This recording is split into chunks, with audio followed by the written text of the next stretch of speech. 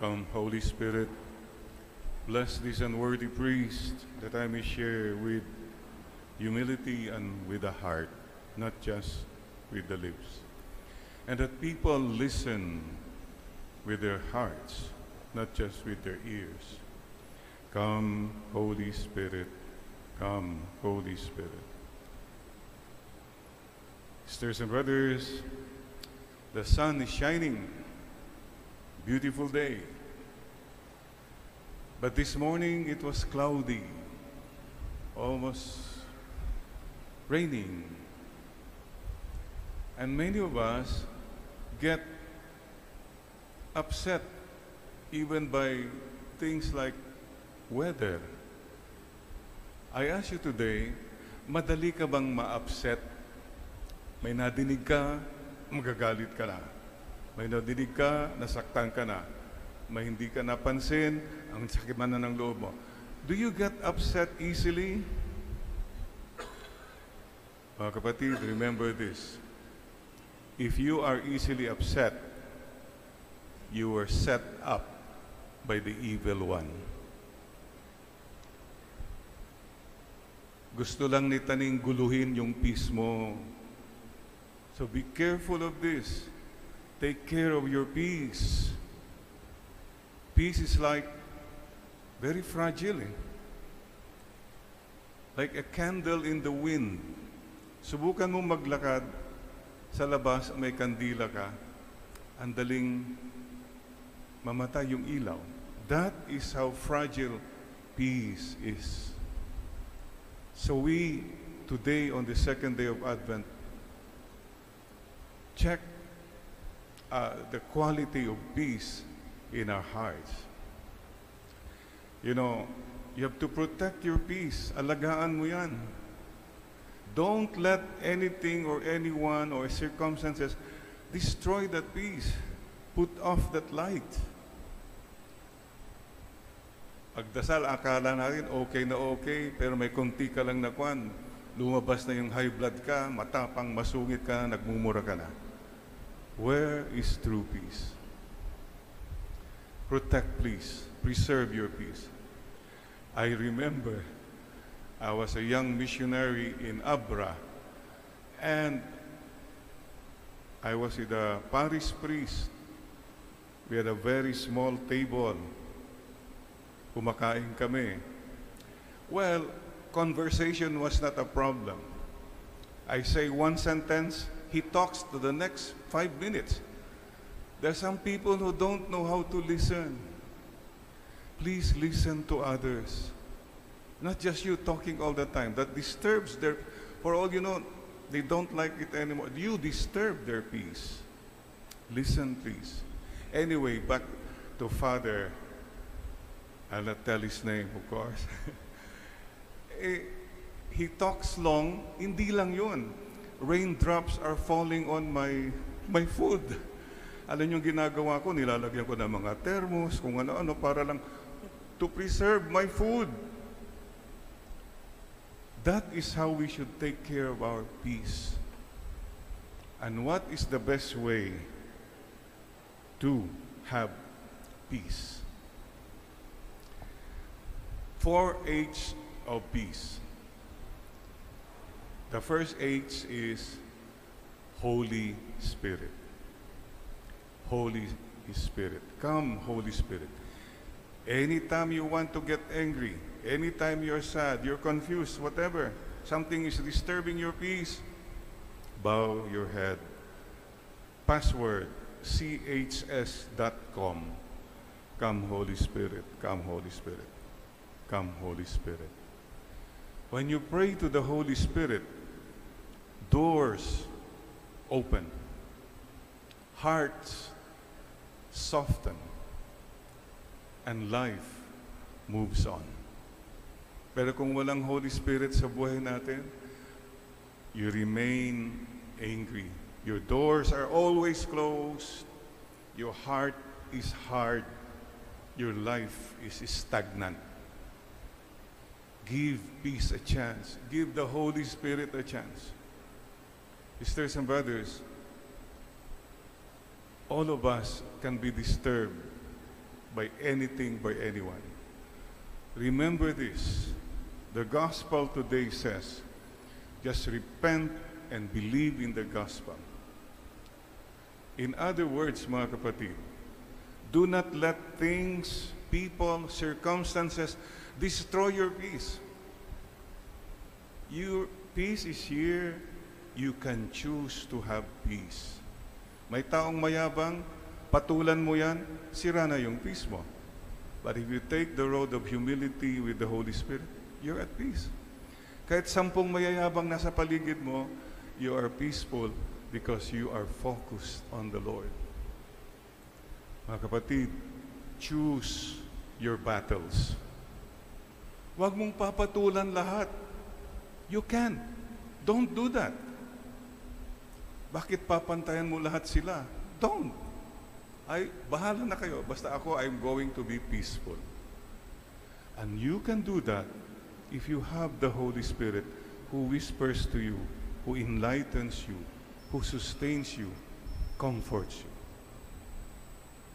The Lord asks us all today, stay in peace. Don't let anything, anyone destroy your peace. You know the first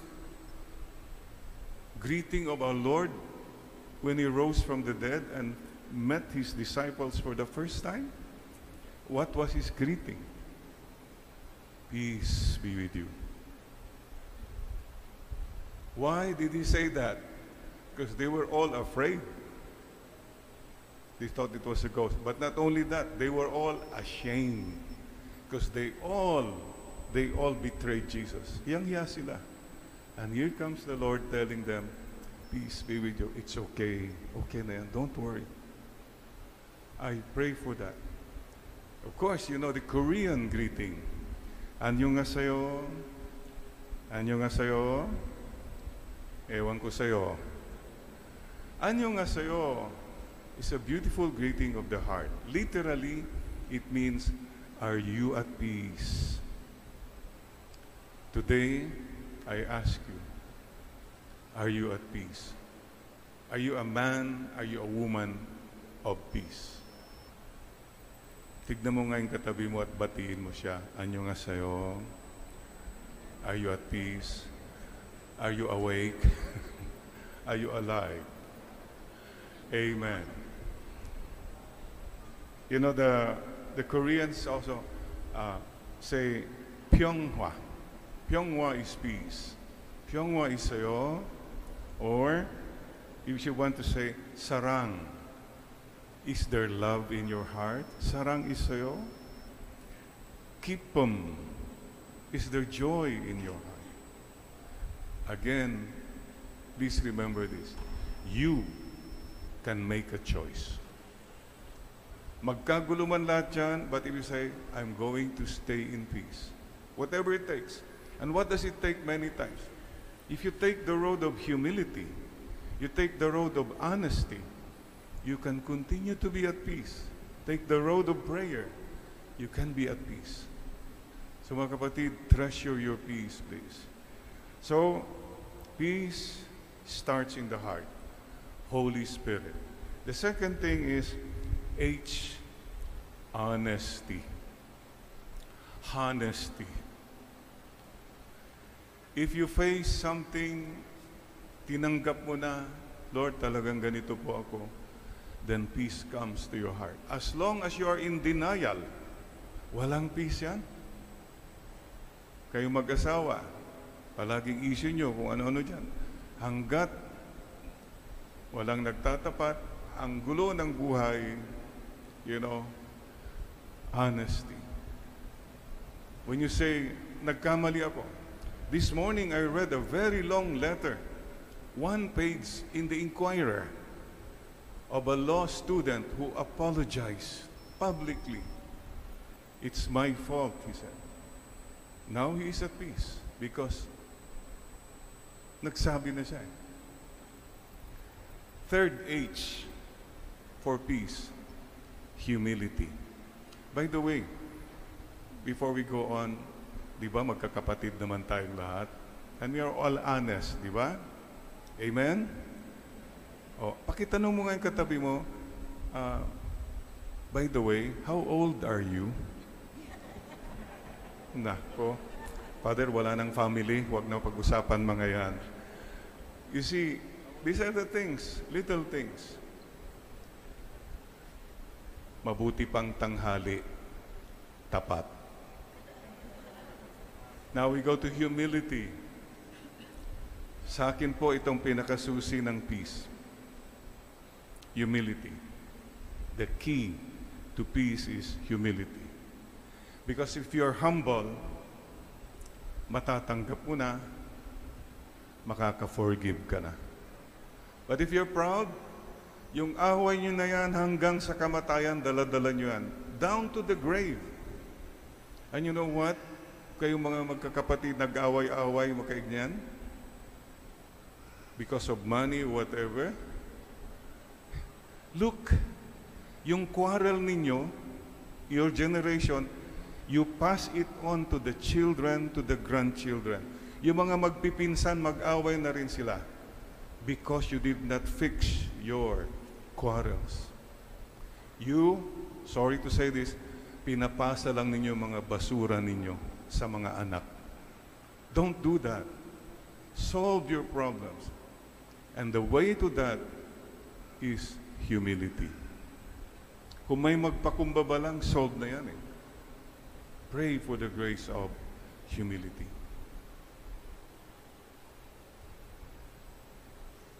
You know, the other thing is hard work.